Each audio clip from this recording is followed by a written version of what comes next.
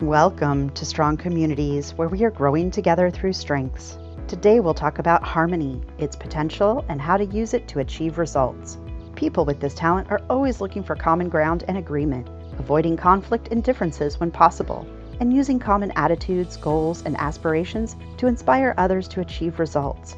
The way they avoid conflict is by putting the spotlight on things that will benefit everyone involved, soothing rough spots in communication and rapport, and understanding no war, however small it is, brings real results.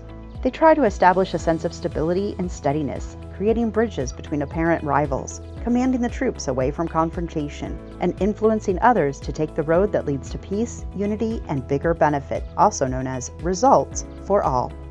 In a nutshell, that's what this talent's potential looks like under change: a conflict-averse leader that creates common ground between wildly different people, getting their buy-in for a common goal, and inspiring them to move together to get the results they need. Thanks for listening, and let's keep building those strong communities together.